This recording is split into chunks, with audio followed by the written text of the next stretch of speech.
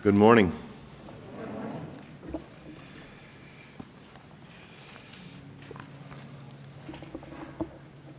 It is good, in fact, to be together to worship and praise the Lord, especially during this time of the season when we're reminded of the love and goodness of God in sending His Son for our sake.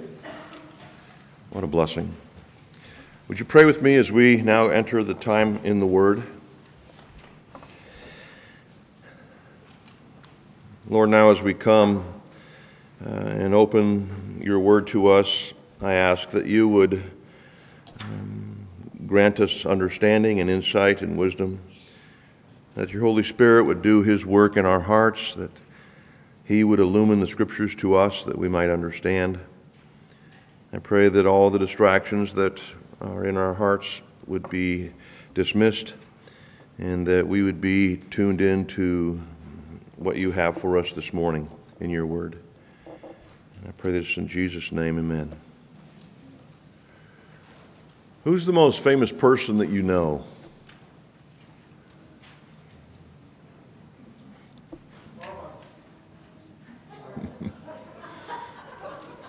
I suppose audience participation's okay. I was giving you time to think, but it's okay. And maybe it's an athlete, entertainer, politician. What if I were to tell you that I know Russell Wilson?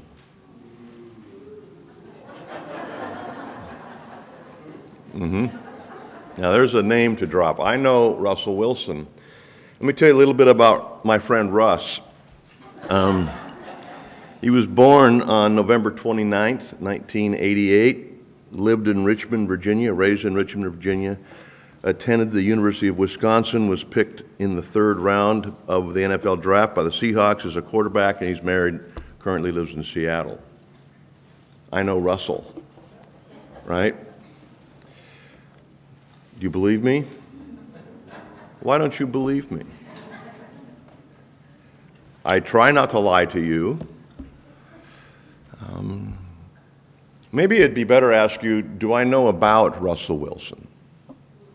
Would that be better? Yeah, it would be. I know a few facts about Russell Wilson because I spent 5 minutes in Wikipedia. And I learned that, the things I mentioned to you are true about Russell. But I really don't know Russell Wilson, do I? No. Well, let me ask you a more important question. Do you know God? Or do you just know about God? If you were completely honest with yourself, what would be your answer to the question, do I know God? Or do I just know about God? I know some facts. I've got a Bible handbook. I know some facts about God. I think knowing about someone is very different than knowing someone, isn't it? The difference is massive. Listen to C.H. Spurgeon on the matter. The most excellent study for expanding the soul is the science of Christ and Him crucified and the knowledge of the Godhead in the glorious Trinity. Nothing will so enlarge the intellect, nothing so magnifies the whole soul of man as a devout, earnest, continued investigation of the great subject of the deity. And while humbling and expanding, this subject is eminently consoling. Oh, there is in contemplating Christ a balm for every wound. In musing on the Father, there is a quietus for every grief. And in the influence of the Holy Ghost, there is a balm for every sore. Would you lose your sorrow?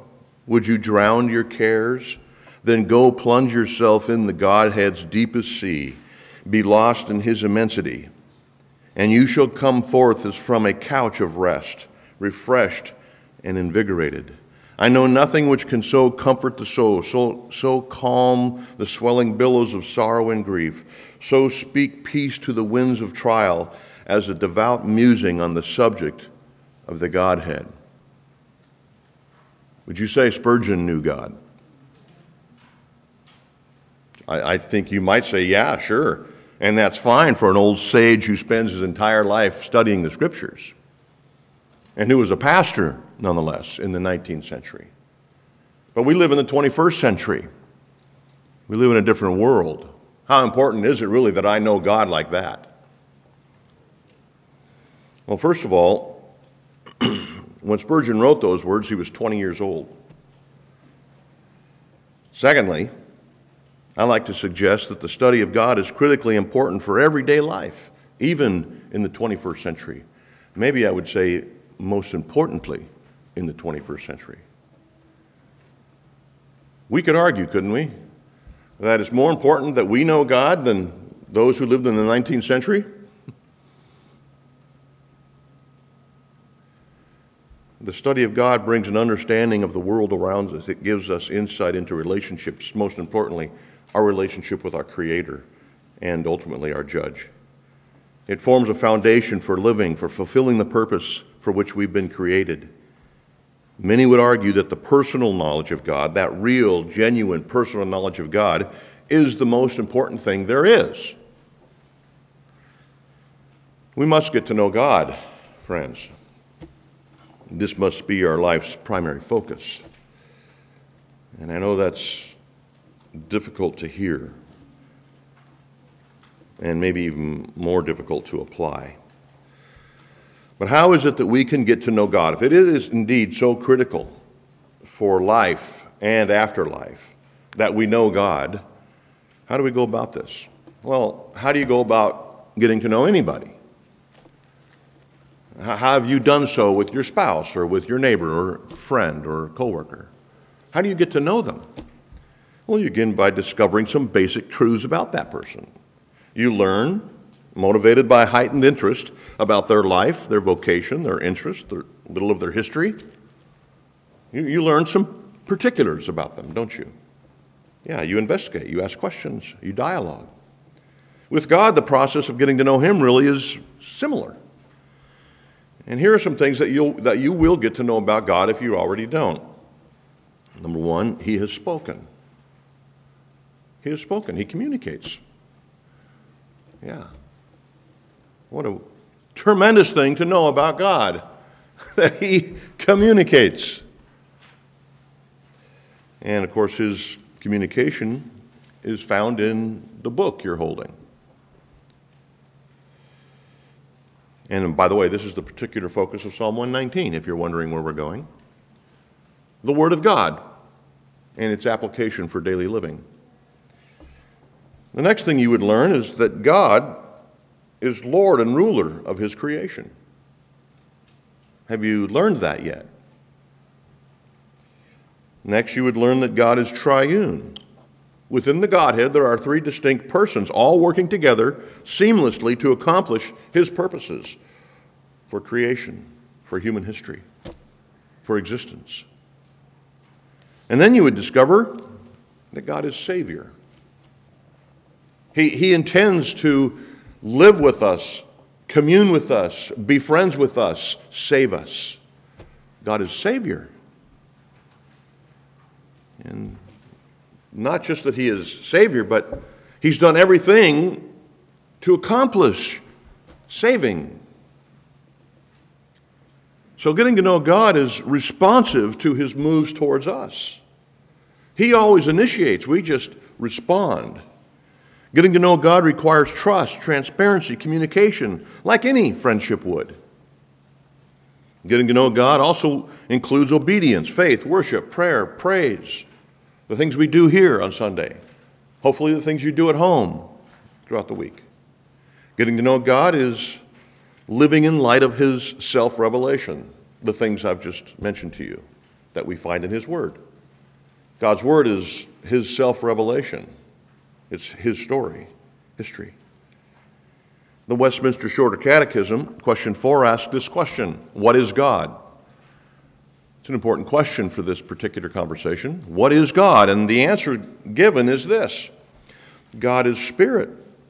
infinite, eternal, and unchangeable in his being, wisdom, power, holiness, justice, goodness, and truth. The great Charles Hodge said this answer is probably the best definition of God ever given. So as we've been working our way through Psalm 119, we've learned a lot about God, haven't we? It's full of information about this person that we must know, not just know about. The reason the psalm was written, in fact, was because the author knew God and saw the value of it. And he wanted those that he loved to get to know this same God personally, genuinely. He wanted to motivate us, his readers, to know him, the God of the universe. We see this in the very first 5 verses of this great psalm. Do you have your Bible? Turn to Psalm 119 and look with me at the first 5 verses. Read these as if you were in some way personally related to the author, the human author. And hearing his argument here as he begins this great psalm, the greatest, some say, of all written scripture. Blessed are those whose way is blameless, who walk in the law of the Lord. Blessed are those who keep his testimonies, who seek him with their whole heart, who do no wrong, but walk in his ways. You have commanded your precepts to be diligently kept. Oh, that my ways may be steadfast in keeping your statutes. Pretty good motivation, right? This author, this human author, really wants you to get to know his God personally because of all the benefits, the vast importance of it. This is why we are studying this chapter. That's why we study everything we do at Sun Valley Church. Philippians, James, Hebrews, Romans, John, Genesis. Is so that you'll get to know personally God.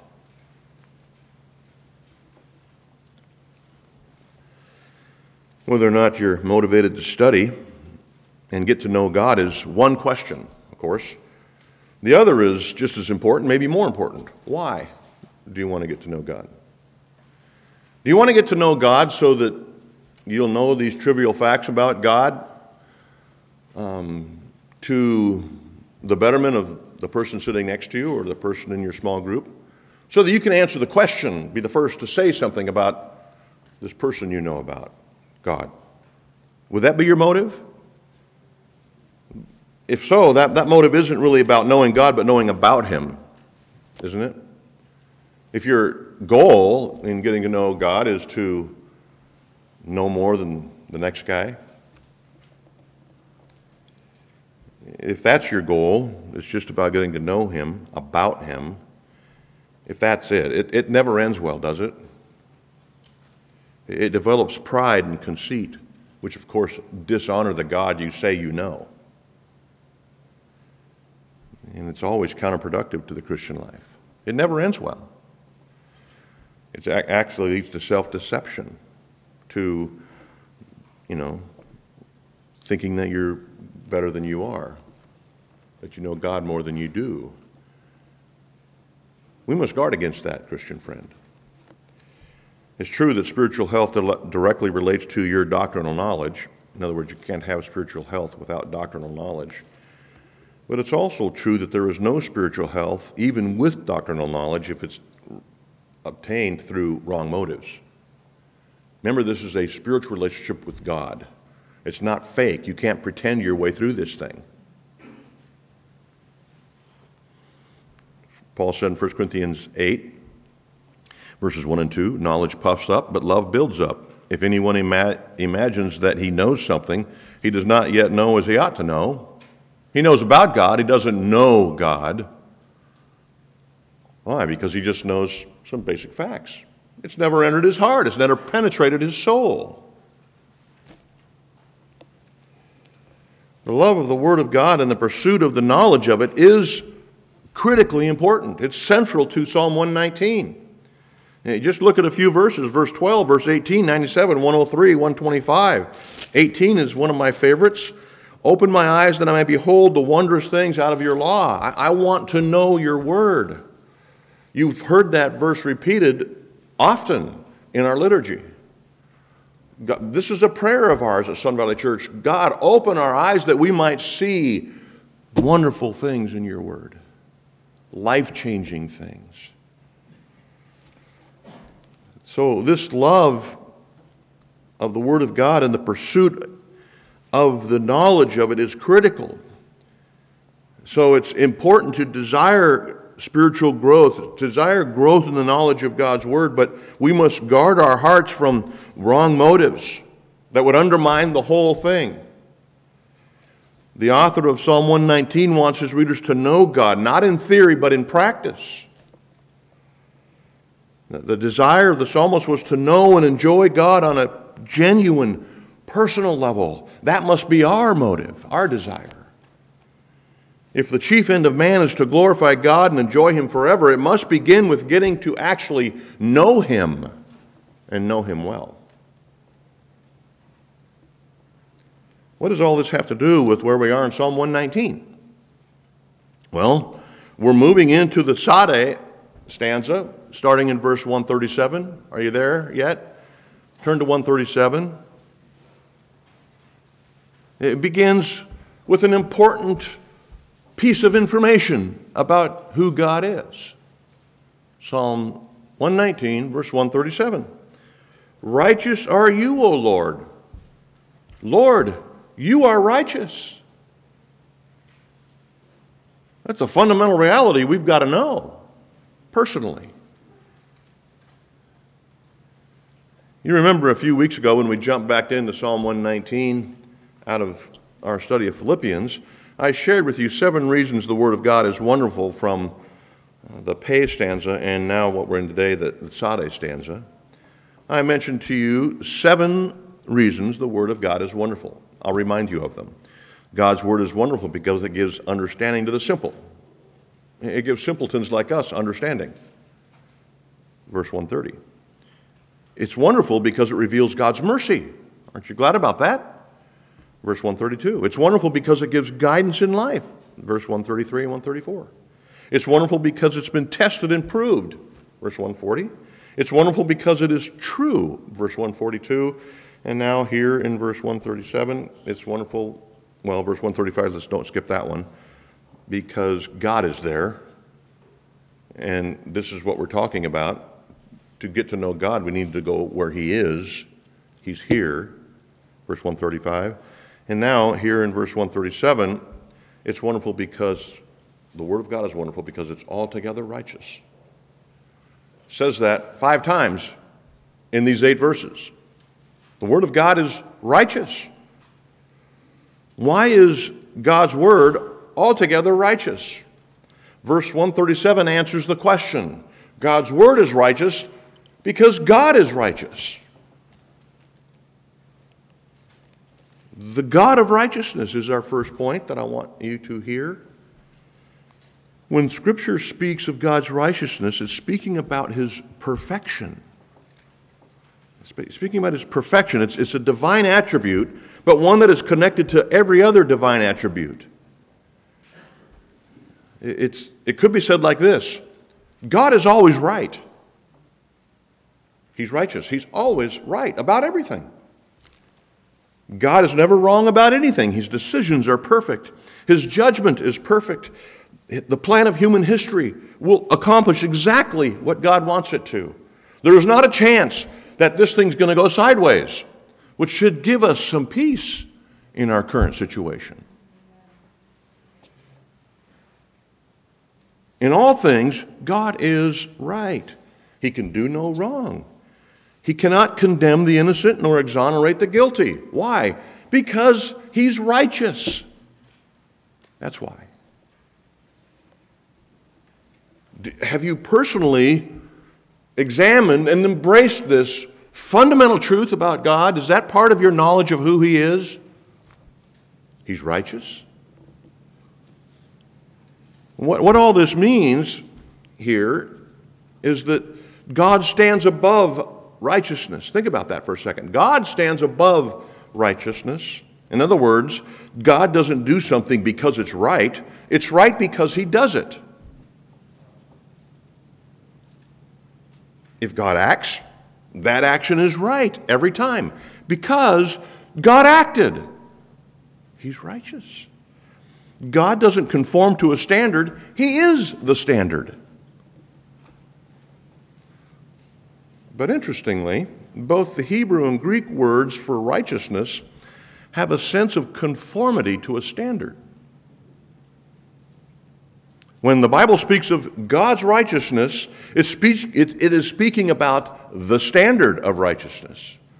When it speaks about human righteousness, the Bible does, it's speaking about conformity to that standard. Every time. Not most of the time, every time. When it's speaking about God's righteousness, it's talking about the standard. When it's talking about human righteousness, it's talking about conformity to that standard. When Jesus was teaching people about righteousness, do you remember what he said? Be perfect as your heavenly Father is perfect. Matthew 5:48. God is the standard of righteousness because he is the fountain from which all good things flow. He is the source of righteousness. If we're going to be righteous, if you and I are going to become like God wants us to, it must come from him. We must know God. We must know this particularly about God. Notice what it says in verse 142 about God's righteousness.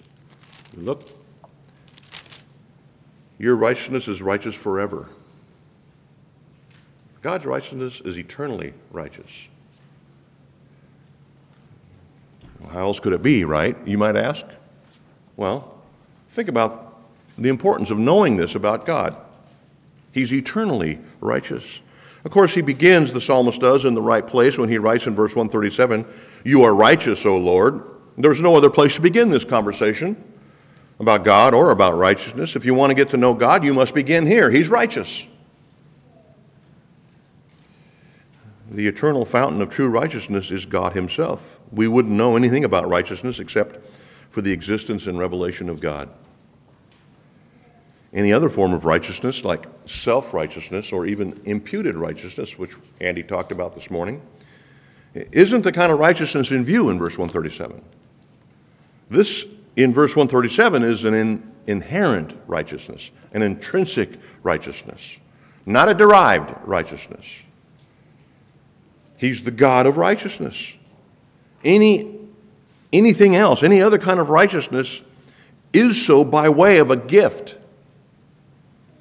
The kind of righteousness that is a gift is derived. It's imputed. It's not intrinsic. It's not like God's righteousness. God's righteousness is like the sun, and our righteousness is like the moon, right? The moon's light is derived from the sun. It doesn't produce light on its own. It must have the sun giving it its light. That is like our righteousness.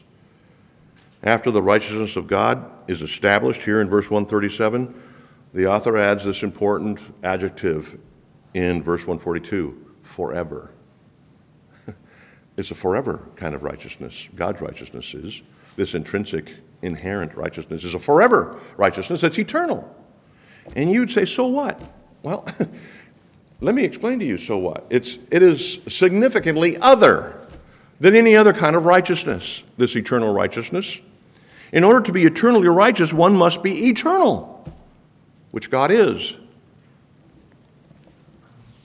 Eternalness, what we know about it, stretches in both directions, doesn't it? Eternal goes that way and that way, forever and ever. That's what eternal means. And I think if you'll spend a little time thinking about it, this will encourage you.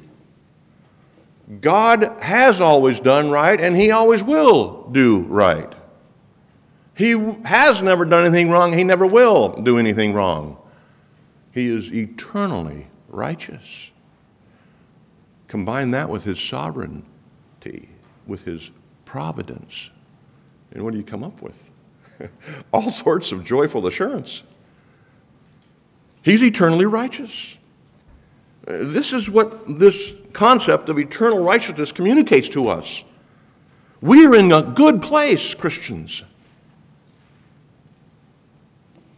He will never do anything or act in any way that's inconsistent with his righteousness. He will always do the right thing. And this eternally righteous God, praise him, has a righteous word. Look at verse 137 and verse 138.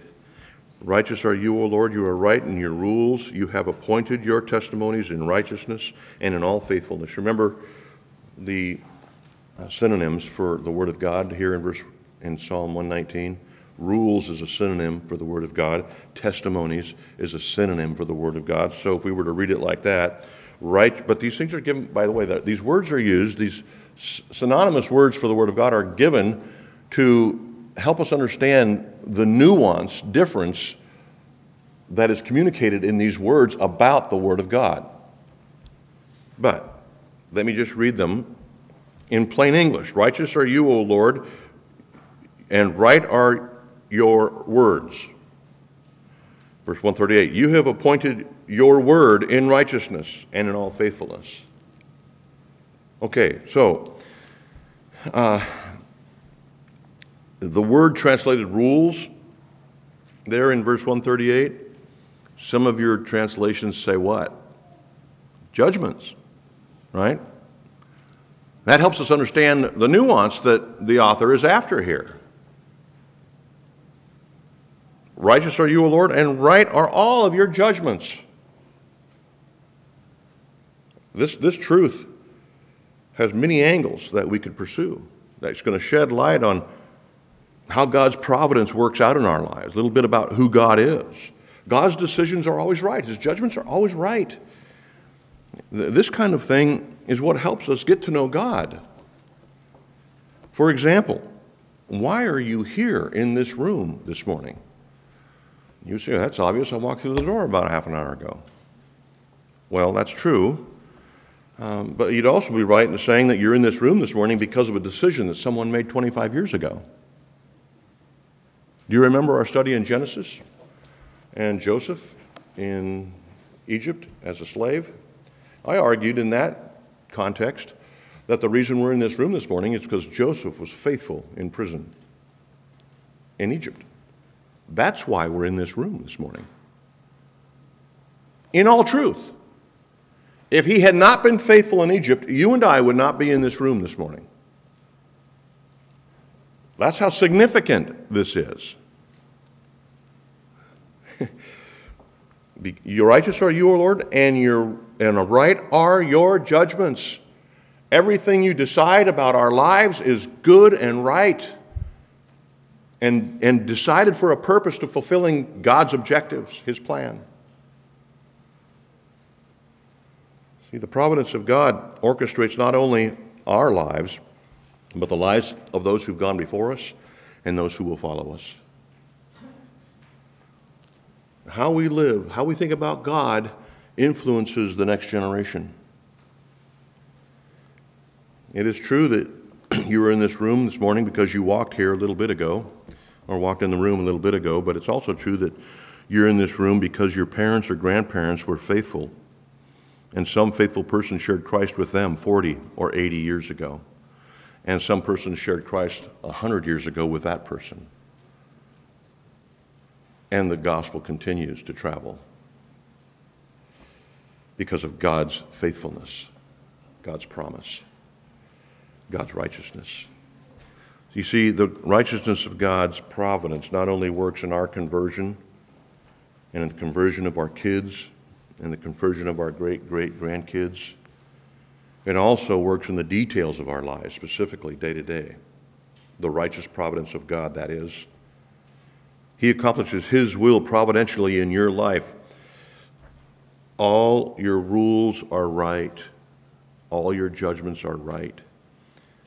God providentially accomplishes his will in your life, in your vocation, in your family circumstances, with your neighbors, with your health, with your financial well-being, all to bring about his purposes. It is the righteous judgments of God that brings all these things about in our lives. We also see in verse 138 that God has appointed his testimonies in righteousness. God has given us his word in this righteousness that we're trying to understand. What this means is that the Word of God is designed to bring about the righteousness of God in our lives. He's appointed His Word to bring about, to accomplish His righteousness in our lives. How does He do this? Well, it begins in eternity past, but in our experience, it begins in Romans 10:17. Faith comes from hearing, and hearing from the Word of Christ. You come to Christ because the Word of God has penetrated your dark soul. By God's righteous design, He enters your soul, that dark place that hates God, that is alienated from God. He enters there and transforms it by His Word. And then that Word begins to transform us into Christ-like people. Remember what Jesus said about this? He said in John 17:17, your word is truth, right? Sanctify them by your word. Your word is truth. So God's word not only converts the soul, it transforms the life. So He has a righteous word. And in verse 144, he adds another adjective to this righteous word. It's not only a righteous word, it's an eternally righteous word. It's a forever righteous word. In all seasons of life, God's word is of great value. Look at verse 143, for example. Trouble and anguish have found me out. Could you say that? Trouble and anguish have found me out. Most of us could. If you haven't been able to say that yet, you haven't lived long enough. But your commandments are my delight. The Word of God takes us into difficult circumstances to bring about the delight of God in our lives, to bring about Christ-likeness in your life, which brings joy, delight. In all seasons of life, this is particularly important. God's Word is righteous. This is why you must always be reading it. This is why you must always find yourself in it. When you're a child, the Word of God is designed to work into the fabric of your heart and mind, to establish the righteousness of God's resting place. This happens when you're a child. When you are a young adult, the Word of God is designed to give specific guidance in friendship development, in marriage, in child rearing. When you grow older, it is designed to bring about wisdom for this life and certainty about the next. This happens because the Word of God is eternally righteous. It goes both directions in all forms and all phases of life. From time to time, we encourage you at Sun Valley Church to be reading your Bible, like you just heard me say. And here in 2021, we're going to challenge you and encourage you, as we've done before, to adopt a Bible reading plan. Why? Because you need to know God. The only way to get to know Him is by saturating your life with the eternally righteous Word of God. And so, on our website, we've given you a few options, different Bible reading plans. There's different plans for every taste that are available to you. There's other plans on places like BibleReadingPlans.org. And you can choose. We want to encourage you, challenge you, if you need that, to open your Bible and read it daily in 2021. And if at the end of 2021 you decide that was a waste of time, we can talk. All right? Now let's look at the implications of God's righteousness. So we have the God of righteousness. The second point may have been better if I would have written it, the righteousness of God. The God of righteousness is the thing I've just been talking about. Now let's talk about the righteousness of God. You see how that's flipped? The second one speaks of the implications of God's righteousness to our daily living, our daily lives. The God of righteousness showers His righteousness on His creation, especially His people. The God of righteousness showers his righteousness on his creation, especially his people. But since the God of righteousness can do no wrong, he cannot be unjust in this showering of righteousness. He must deal justly with our sin. Why? Because he's righteous. Some on the left argue that the forgiveness of God isn't forgiveness because there's something attached to that forgiveness, like the life, death, and resurrection of Jesus Christ. The forgiveness of God is attached to that. Why? Because God is righteous. He's just. He cannot wave his hand and say, don't worry about it. It's fine. Sin isn't fine. It's an offense against the God of all creation. And he cannot just overlook it, sweep it under the rug, say it's okay. Hence, in his righteousness, he provided a Savior. He himself became our Savior. He came from glory. Philippians 2, remember this, right? He came from glory, left everything, emptied himself, and took on the form of a servant, took on humanity, flesh of our flesh, so he could live the perfect life, grant that perfection, that righteousness to us, and forgiveness that is attached to that righteousness.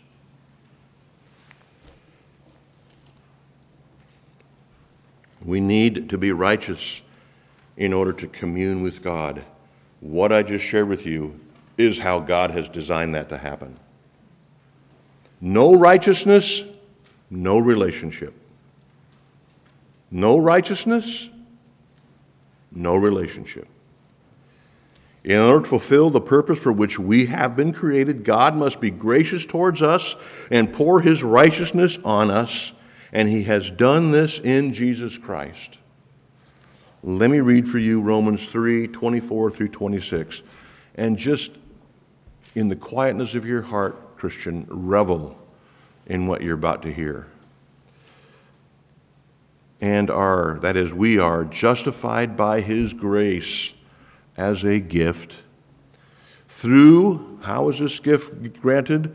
Through the redemption that is in Christ Jesus, whom God put forward as propitiation, a satisfaction of God by the blood of his Son, Jesus Christ, to be received by faith. This was to show God's righteousness because in his divine forbearance he had passed over former sins. Before Christ came, he passed over former sins, allowed the Old Testament sacrifices to temporarily cover those sins. Because in his divine forbearance he had passed over the former sins, it was to show his righteousness at the present time so that he might be just and the justifier of the one who has faith in Jesus Christ. God is absolutely just in granting you forgiveness of your sins. He's not sweeping it under the rug. He's not saying, it's okay, don't worry about it. He's laid your sins on Christ completely. In fact, so much so that he no longer views you as a sinner. He views you in connection to his perfect Son. Friends, we need to get a clear perspective on who God is, how much he loves us, all that he has done to prove that he loves us. And it all, if you trace it back, comes to that gold mine of the righteousness of God. He always does right. So that righteousness that we as Christians possess that make us acceptable to our Creator is what they call imputed righteousness or given righteousness, granted righteousness. In other words, it's not inherent to us. We can't muster it up. It's a gift. It's been given to God through Jesus Christ to us. The righteousness of Christ has been given as a gift to all who have been born again. Have you been born again? Then you have received this gift of righteousness. There's no other way to be born again. Everyone who has been regenerated by the Holy Spirit, regenerated, another way of saying being born again, who's had that experience by the Holy Spirit, possesses this righteousness, the righteousness of God. Jesus said, I'm the way, the truth, and the life. No one comes to the Father but through me. You want to get to know God? This is the only way, through Jesus Christ. Through having his righteousness wash over your soul. No righteousness, no relationship. Friends, we're undeserving sinners. You can't even read this stanza and miss that. We are undeserving sinners. This is an act of grace that God gives us his righteousness. Look at verse 141. I am small and despised. Need we go further? That's a description, a biblical description of our sin. We're not despised of God, we're loved by God. Despised is the idea of wretched. I'm small and wretched. God, why would you have this kind of love for me? We are unrighteous in our nature. We're born unrighteous. We're born alienated from God. We're enemies of Christ. We're enemies of God. Until God, in Christ, through the Holy Spirit, regenerates our hearts, we remain in that state. No one seeks God. No one comes to him on their own. No one thinks the gospel is good news without the gracious and righteous work of the Holy Spirit in our hearts. No righteousness, no relationship. You can't get that backwards. If the gospel sounds good, it's because God has given his righteousness to you and has regenerated your heart. Otherwise, the gospel is not good news. It sounds like condemnation, doesn't it? That's why a lot of these people who are pretending to be pastors and saying we don't talk about sin in our church are completely lost.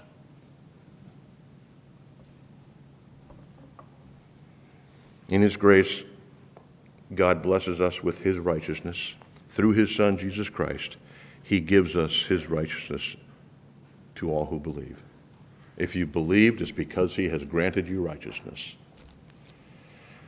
Secondly, this righteousness of God brings about spiritual growth. Look at verse 140. Your promise is well tried. Your servant loves it. It's a description of spiritual growth. Verse 143, look at that.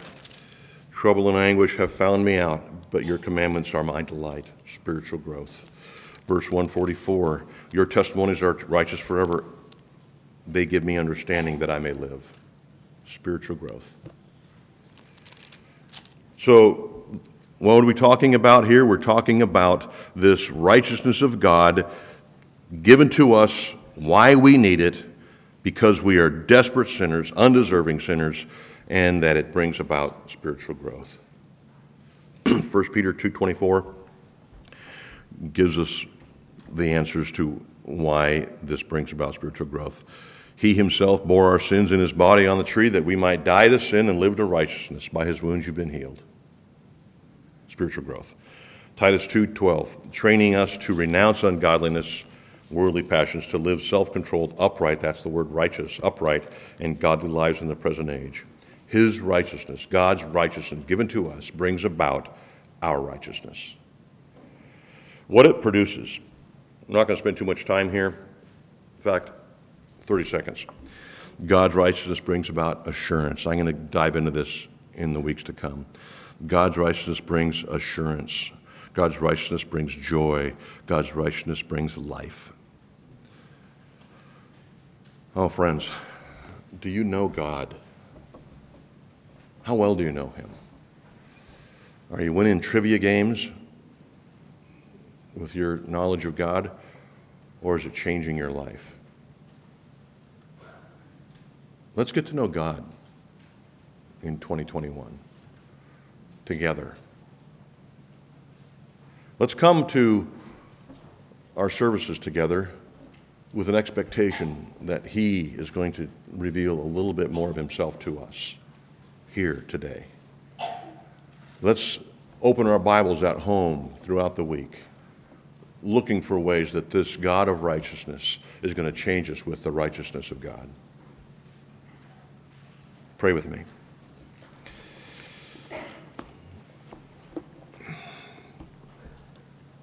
God of righteousness, we can only come into your presence because of your grace and mercy to us, found in Jesus Christ, the Lord of righteousness.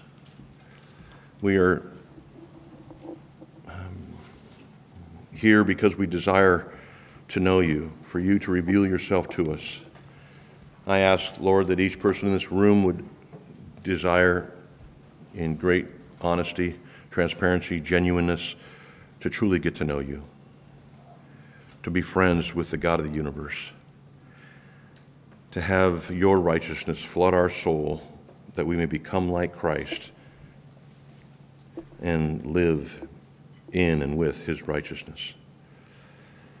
Bless us as individuals. Bless our church. We give all praise and glory to you for what you have done here at Sun Valley, for the many lives that you have touched through your goodness and grace, your eternal righteousness.